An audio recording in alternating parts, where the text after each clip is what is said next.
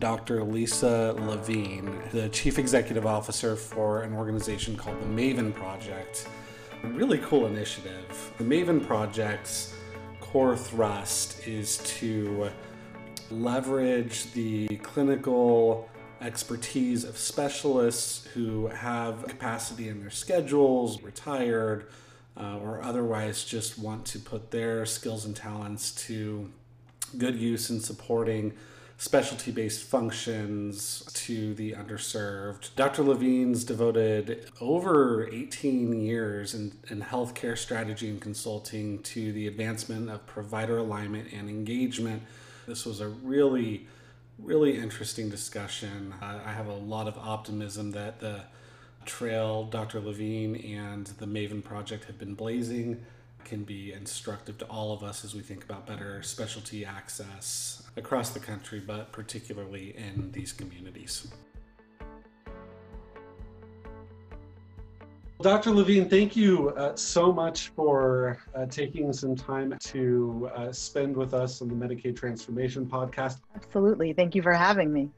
Well, let's start just by talking a little bit about the Maven Project. The Maven Project is a telehealth nonprofit that supports primary care providers working around the country, delivering really exceptional comprehensive care to vulnerable populations, the uninsured and the Medicaid covered patients via telehealth technology.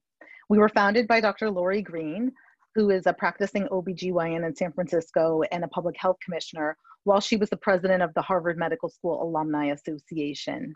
She envisioned a model where we could leverage volunteer physicians and couple that with telehealth to connect to underserved communities and close the gaps on access to care.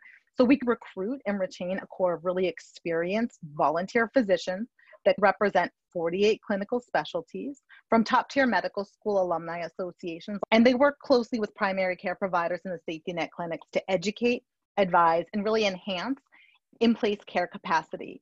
So we know that insurance and geographic location, both rural and urban, access to trained specialists, and other factors are really having a direct impact on the health and well-being of communities around this nation.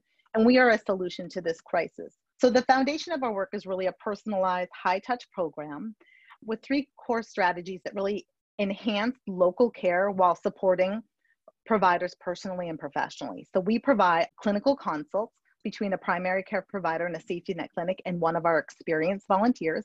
They can connect via video, audio, they can do secure email or even messaging.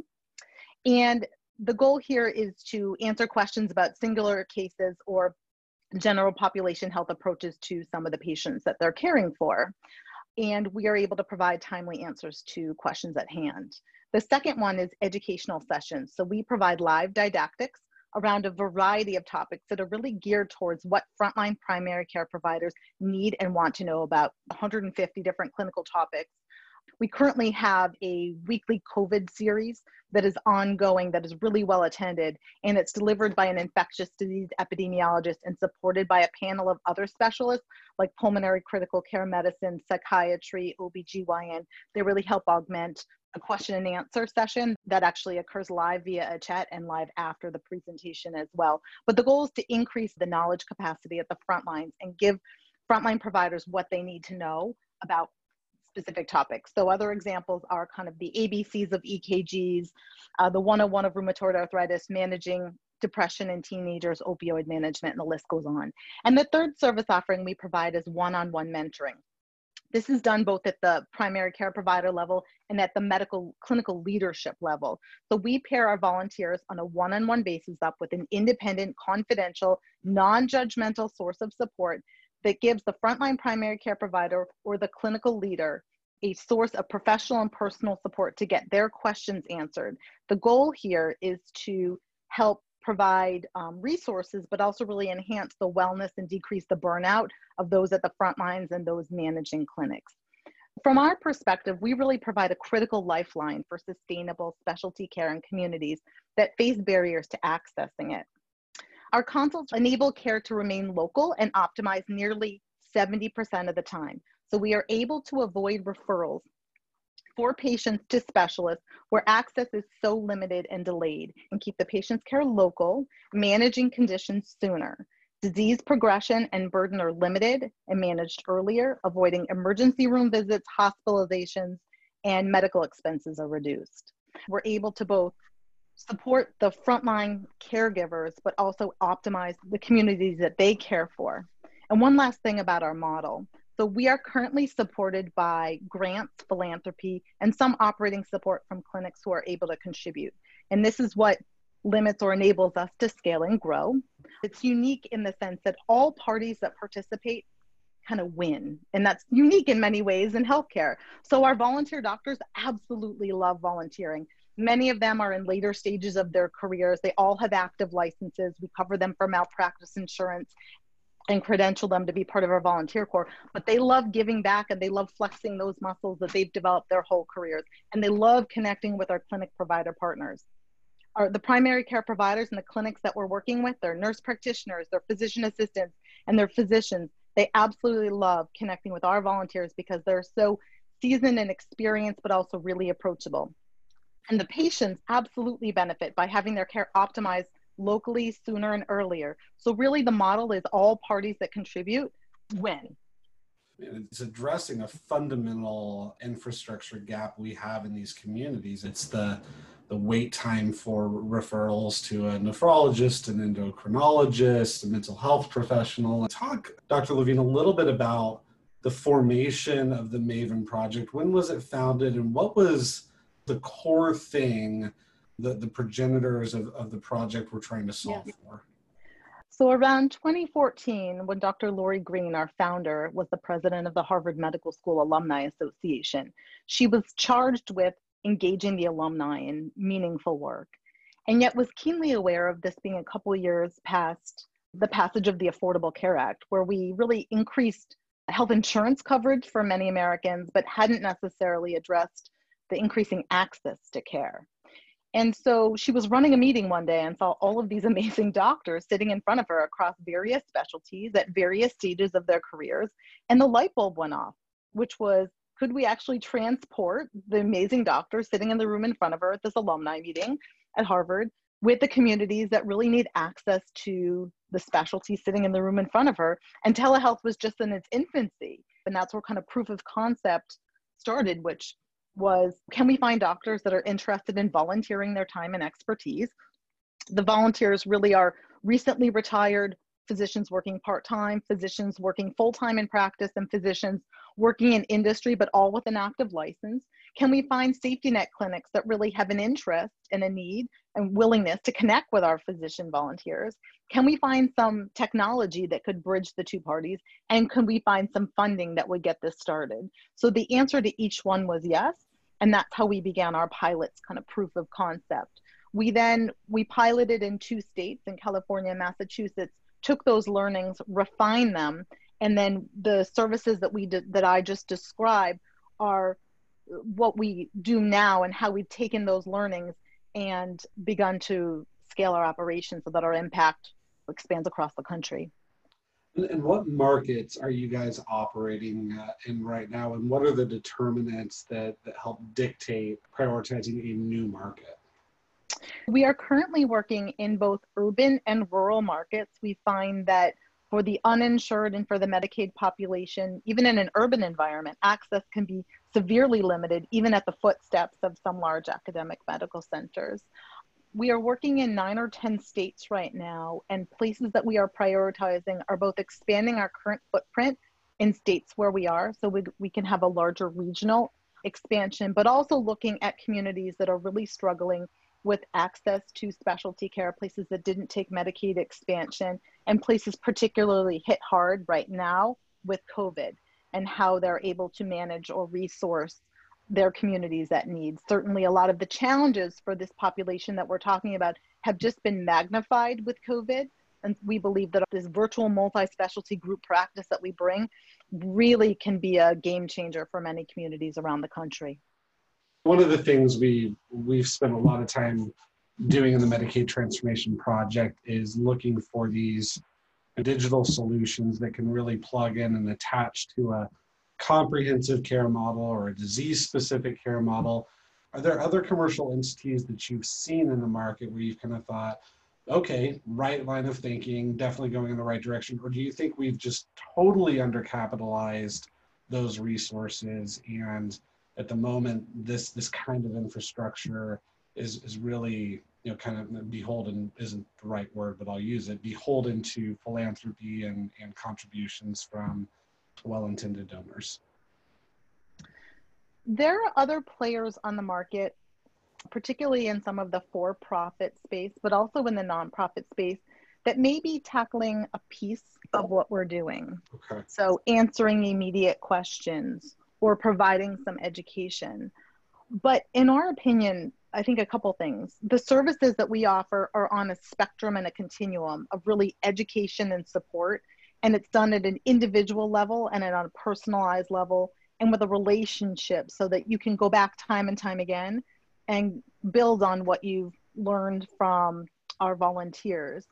The other piece is that collectively, this creates a learning environment that enables sustainable change, but also raises the knowledge capacity at a kind of enduring level.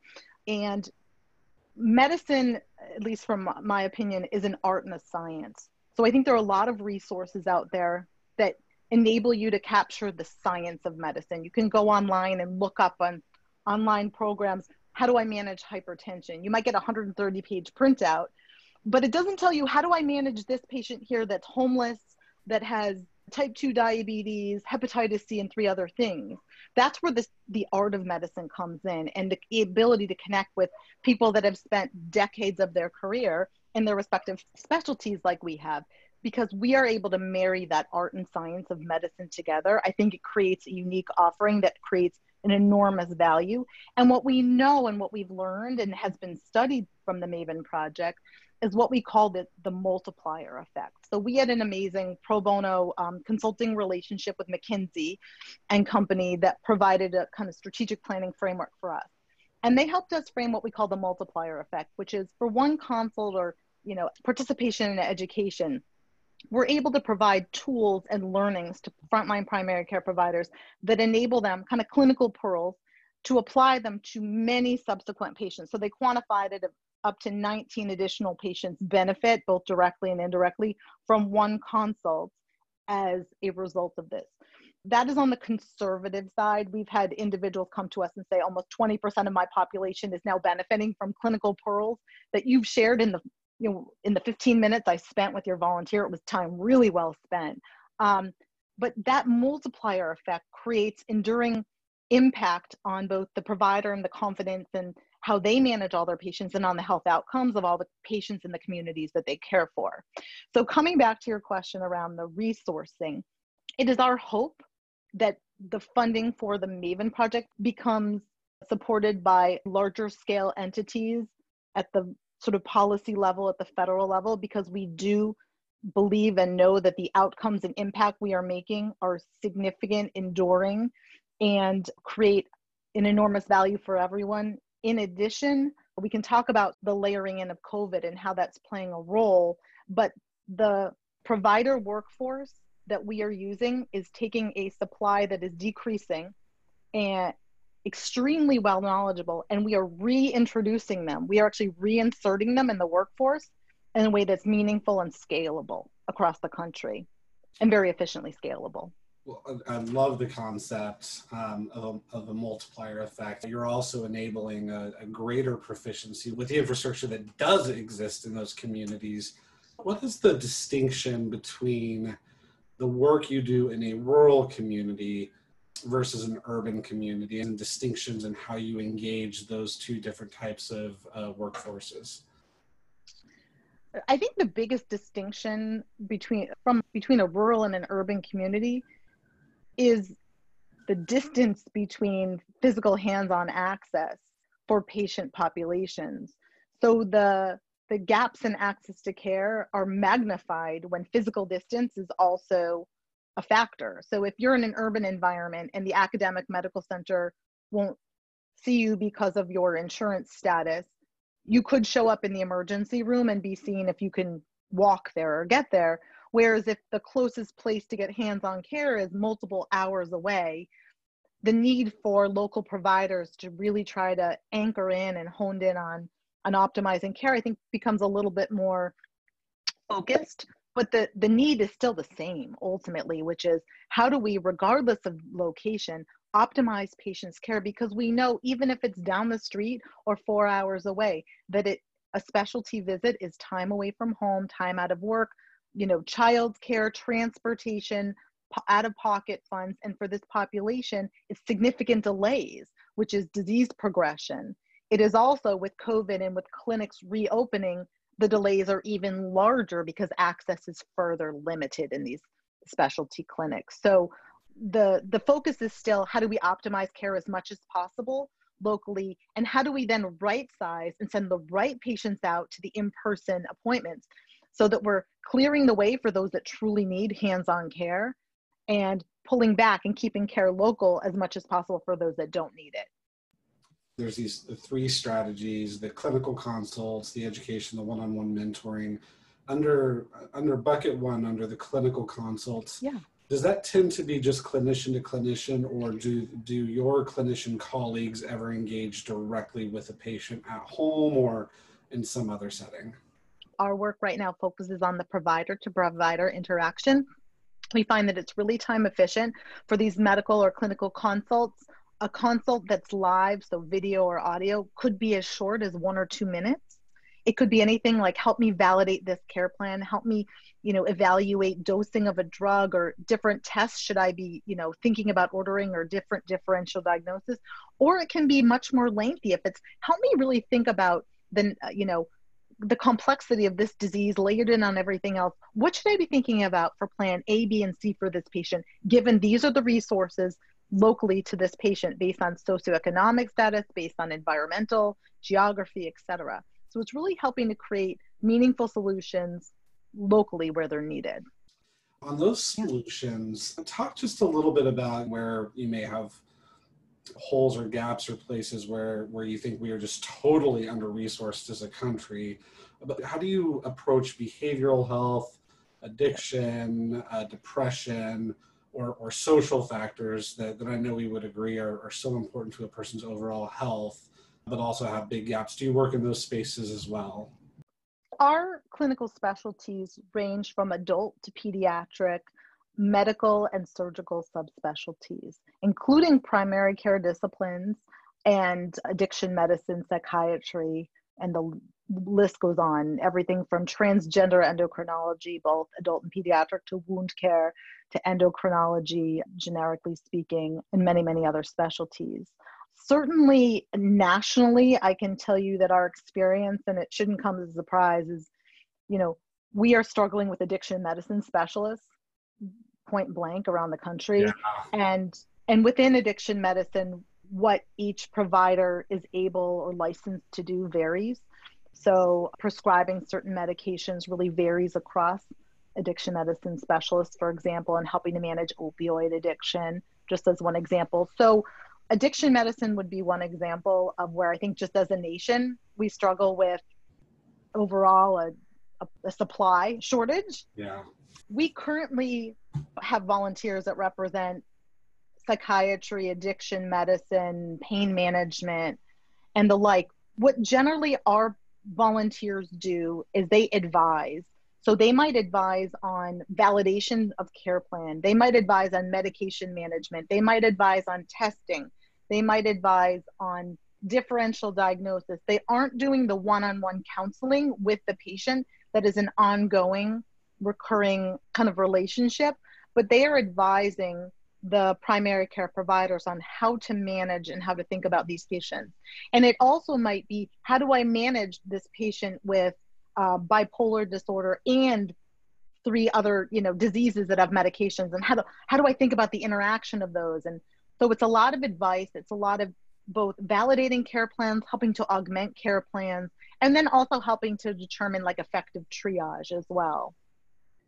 A presentation you did last year about telehealth secrets, you referenced a 20-year life expectancy gap, which I've come to call the death gap, which is ripped off from Dr. David Ansel, a physician here in Chicago. Yeah. Talk just a bit about the telehealth capacity to close that death gap? Have you been able to see a causal link in certain communities where you've been a strong contributor into closing those gaps based on the model that you bring to FQHCs or other community-based providers? Yeah, I mean, that statistic is shocking to many that are even intimately involved in healthcare often, I find. Just to magnify that a little bit more, I presented at a national conference with one of our free clinic partners from Miami, and they described within a 1 mile radius a 15-year life expectancy gap between the wealthy and the poor within 1 mile. Mm-hmm. So we are partnering with clinics that are looking to close that gap. Telehealth has the capacity to really close the gaps on access to care for vulnerable populations and is ideally suited to reach the underserved. So telehealth can really create access and support where it did not exist before while maintaining physical distance, thereby extending the reach of care where it's needed most. So for years, I think telehealth has been seen as a way of democratizing medicine by driving down costs, increasing access to care, and making healthcare delivery more efficient. But the uptake has been on the slower side until COVID. Necessity has been the great accelerator of innovation and of adoption. Some of the most critical challenges that patients and primary care providers face, and is magnified by COVID, are finding availability, access, and answers. And telehealth can help with all of these challenges. So geography, social determinants of health, and other factors that drive gaps in access to care needed to manage care are able to be managed earlier and sooner by virtually bringing in resources. So in my opinion, telehealth enables right sizing of where and how care can be accessed by connecting, in our model at least, frontline primary care providers to expert guidance, as well as helping them manage and treat chronic and complex conditions virtually to help ensure patients are getting the right care at the right time while effectively and efficiently deploying healthcare resources that are so limited. Telehealth also has the ability to really help empower and stabilize the provider workforce that's so fragile. COVID has impacted that as well, but the burnout that has already been so paramount in the provider workforce can really be supported through virtual networks like ours. You hit on COVID. Talk just a little bit about how this environment has really shaped the work of what kind of uptake have you seen, and if tomorrow an FDA-approved evidence-based vaccine fell from the sky and we've got it done at scale and the whole COVID thing just went away, does this endure at this point, or do you think there's a penchant to go back to the way things were? I do not think we're going to go back to how care was delivered pre-COVID. I think we're going to likely land on some hybrid model of virtual care and in-person care. But going back to what has COVID meant for the MAVEN project and how have we supported our clinic partners? So the first thing we recognize with the pandemic of COVID is really maintaining core programming uninterrupted has been key and paramount for our clinic partners. So both being able to provide resources for COVID related questions, as much as non-COVID related questions. How do I manage my patient from home, given that I don't want them coming in the clinic? I want to protect the patients and I want to protect my providers, has been first and foremost for us. So how do we maintain all of our clinical consultative support, all of our, the mentoring and the education sessions? Also understanding how our clinics are functioning right now has been key. So telehealth for the majority of our clinic partners actually means phone telehealth. They are not visualizing the patients. And the structure of a clinic looks very different right now. The providers are dispersed. Many of them are working from home remotely. Clinicians are doing shift work in their clinics to not overlap as much with each other, and we're having fewer patients come in the clinic. So what does that mean? Providers historically have felt, even when they're working together, isolated. It's kind of a ironic feeling of working alone together. But what we bring in is this network of people you can tap into at any moment in time. So understanding that the clinics are dispersed now with providers is much more of a call to reaching out for help, because you don't have the provider next door to just knock on the door and go ask for help. This is also magnified for more junior providers. But what we've done is we've also added in some other resources. So I referenced before, like a weekly COVID, really rich, summarizes everything you need and want to know as a frontline primary care provider in an ambulatory care practice around COVID, with a multidisciplinary really panel that can answer questions. We've also done educational sessions led by our psychiatrists on how to manage anxiety and stress for you, your patients, your clinic during a public health crisis. We've also lined up one-on-one mentoring sessions with psychiatrists for creating strategies for managing stress during this time. We've also started to develop or respond to our clinic needs where they're telling us, look, I not only would love some tips and tools on how to effectively manage my diabetic patients, but I want it from the lens of how do I do it remotely? So we actually are bringing together adult and pediatric endocrinologists with clinics, and they are discussing how do we optimize our diabetics' health and well-being while being virtually physically separated. What resources do the patients have, and how do we use those in ways to really optimize their health and well-being? And the last piece is we recognize that we're in a position to really aggregate physicians at a national level. So we've been doing that for COVID and trying to pair them up at state or national levels. We're trying to meet the immediate needs of our clinics in those ways. But what we also know is occurring is what we call the second surge, which is not the second acute phase of COVID. Pre-COVID, about 98 million people that are either covered by Medicaid or uninsured. We know that with COVID, the unemployment rate has skyrocketed. So the number of people that are going to be in that pool is largely increased. We also know with COVID that we have delayed care. We have said, don't come in, stay home. So people are getting sicker, right? Conditions are progressing. So we've got a larger population that's sicker. We've got a workforce that was at a baseline burned out and stressed, that we've now added concern about PPE, concern about getting COVID. Some of them are getting COVID. Some of them have actually died, and people are retiring earlier. So we have a workforce that's shrinking. And then at the community health center or at the safety net clinic level, they generally operate at razor thin margins, and those are just being deteriorated. So the ability for them to support their current staff, they're furloughing, laying off staff, with yet an impending increase in demand, puts the system at a greater imbalance. And for us, we feel like it's really a place where we can come and help expand capacity, because the clinics are going to need this more and more as we start to even slowly open up. What are the kinds of policy impediments you've encountered, both pre-COVID or even now, that would help to advance the work? Were they removed? And I guess that's a segue into a very similar question, which is what are the things we really need to be doing or focused on over the next few months prior to a wave 2 in the fall, winter? What is getting in the way of this on the tech side or the practice side that you'd love to just wave a wand and dispense with? I'm sure there's nothing, but there's nothing. No, I would love to wave a wand in a lot of different places, but actually I would probably focus it on policy, payers, and providers. So starting with the policy, certainly some of the regulations that have been lifted during this emergency order have made it much easier to connect, that have taken away some of the barriers that have kept people, providers and patients alike, from connecting. In addition, at the policy level, looking at reimbursement and funding for solutions that create sustainable change, I think are really important to look at. So the MAVEN project is an example, but this is where you can close health equity gaps through a really sustainable solution that, regardless of how the clinic structure ultimately lands, whether it's 50% telehealth, 50% in person, our model still stands that you can access us anywhere, when you need it, where you need it, how you need it.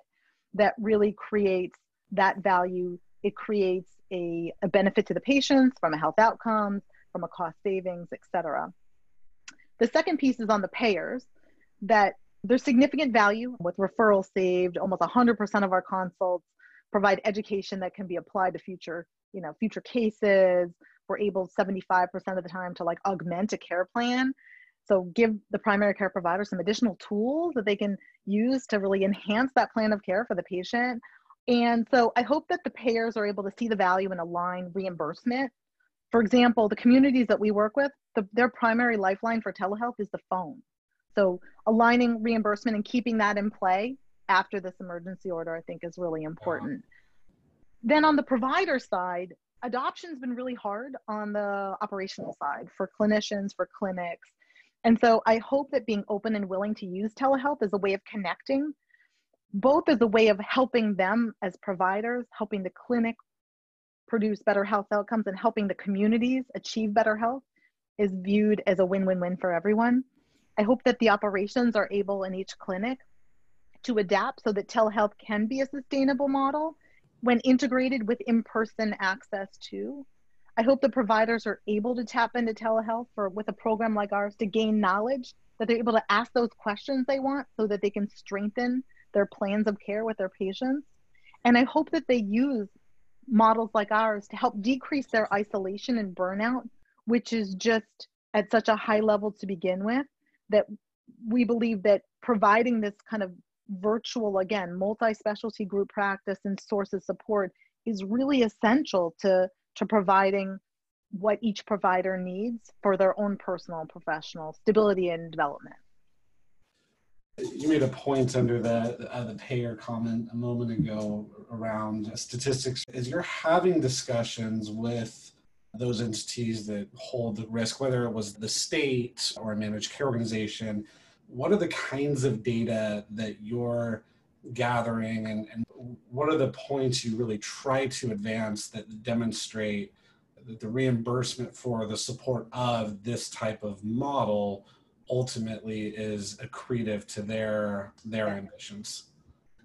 So I would say the statistic that seems to stand out the most is that nearly 70% of the time when a primary care provider consults with one of our volunteers, we are actually able to avoid a referral to an external specialist where the patient would have been sent out ordinarily.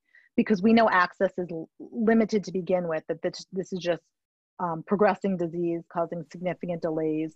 We also hear that with the concern of going into clinical practices right now with COVID, that even if a patient has a strong relationship with their primary care provider and they're saying, we really think you need to see a cardiologist, they're afraid. And so many of them, even if they do have an appointment in a couple of months, are scared and may not go. So how do we optimize the care locally? This is one way to do it. Also, certainly the multiplier effect, where one consult really can produce an impact on up to 19 additional patients with a really time-efficient, time-effective consult. Almost 75% of the time, the consults really are able to augment treatment plans. We also share that our volunteers are pretty amazing. So on a scale of 1 to 5, they get like almost a 4.9 out of 5. I mean, they're just like super rock stars, and they are so experienced, but so generous in their time and willingness. And when they help, but they teach while they're helping, so that the question that somebody asks one time, likely they're given pearls that they're able to apply to other patients. And then also with McKinsey's partnership, we've been able to quantify some of the cost savings potential of these consults, which is significant.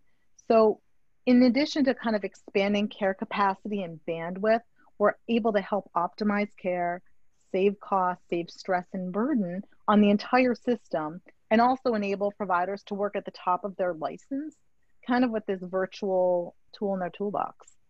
Earlier in the discussion, you elegantly hit on the fragility of the workforce. And in my mind, that kind of comes from two places. One was the burnout dynamic, fatigue, the notion that we are overburdening our physician workforce, and that the work that you're doing is a bit of a balm to that. The other component to this that I think about in terms of fragility is that we just don't have enough PCPs, and the economics are so imbalanced between PCPs and other specialists. How much time have you spent thinking about the future of the primary care physician and the ways in which your model is either could be at risk by that, or the model begins to augment that, or can move into other, mid-level practitioners, other types of clinically trained individuals to continue to extend this capacity you've created? When we say PCP, for us, it's primary care provider. So the PCPs that we're working with, Some of them are doctors, but a lot of them are nurse practitioners Love and that. physician assistants. And we are seeing the primary care providers, and there are even some other providers that are sometimes serving in the role of primary care provider in these safety net clinics around the country. So the training of each of those groups is somewhat different, and the needs of each of those providers is different depending on their training, their licensure, but also depending on their tenure in clinical practice. So we're seeing that a lot of the safety net clinics are recruiting people right out of school or training. And so their capacity to feel confident that they've seen, 1,000 complicated type 2 diabetics is far smaller than either a primary care provider we have that can advise or an endocrinologist that we have that can advise. So for us, our goal is to help increase the knowledge capacity of all those at the front lines through our resources. We believe that the ratios of MD, DO to NPPO are going to continue to evolve, but in many ways that will likely necessitate more support by us. We also see that the clinics that we work with struggle with this terrible cycle of recruitment and retention of providers. And we believe that programs like ours, in particular the mentoring program, is a real recruitment tactic, which is come on in and join us, but we're not going to set you on your feet to just run free. It's pretty scary to start your first job alone, but we're going to pair you up with a mentor, someone that's your go-to person that's not here in the clinic. You can feel safe asking those questions that you might feel like you could be judged on in your role here in this clinic. But we think that those are some of the tools that you can use to really stabilize and enhance the capacity and the workforce at the front lines of the safety net clinics around the country. So the mentoring relationships that we have are some of the richest relationships we've seen. These are, twice a month they meet virtually through our telehealth platform. And they talk about anything from clinical cases to skills building to strategies for how do I manage this, that, and the other in the clinic. And it's really a way to empower and coach in a safe environment clinicians around the country.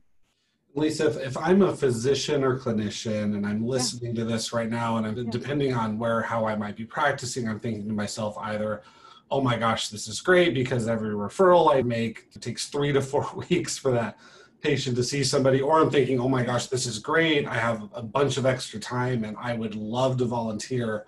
How do they engage you as either a volunteer, a clinician, or a partner to work with in a community? If you go to mavenproject.org, there are opportunities listed there for both if you're a clinic and interested, or a clinical partner like a health plan interested in partnering with us. If you're a physician looking to volunteer, or if you're a philanthropic supporter or a grant maker and interested in helping in that capacity, there is also information there as well. And so our website is really the hub for all of those parties. And how do people make contributions to you? Is it the same website? What's the quick way if somebody's listening to this, which they all will, by the way, Lisa? You're just going to get daily. That's right.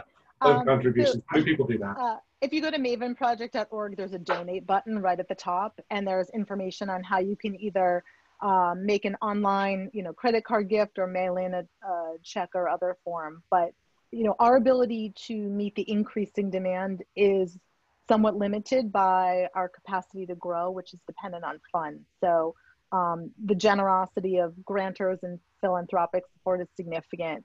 And we believe we're making a significant difference in the communities around this country. And our job is not done until we're in every place that needs us. Here's what I'll say to our listening colleagues. Hop online and make a contribution. We would encourage you to do that. Lisa, I think the work you're doing is so incredible. I think you guys leading the way here is so significant. And I for one, will just express my gratitude to you, your colleagues, and your volunteer physicians and clinicians for the time, blood, sweat, and tears you've put into this. Well, thank you. And thank you for this opportunity. We hope that through this, more individuals, organizations, and entities reach out to us so that we can partner.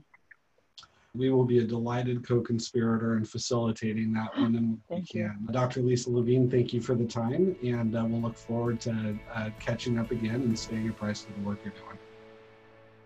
Thank you so very much.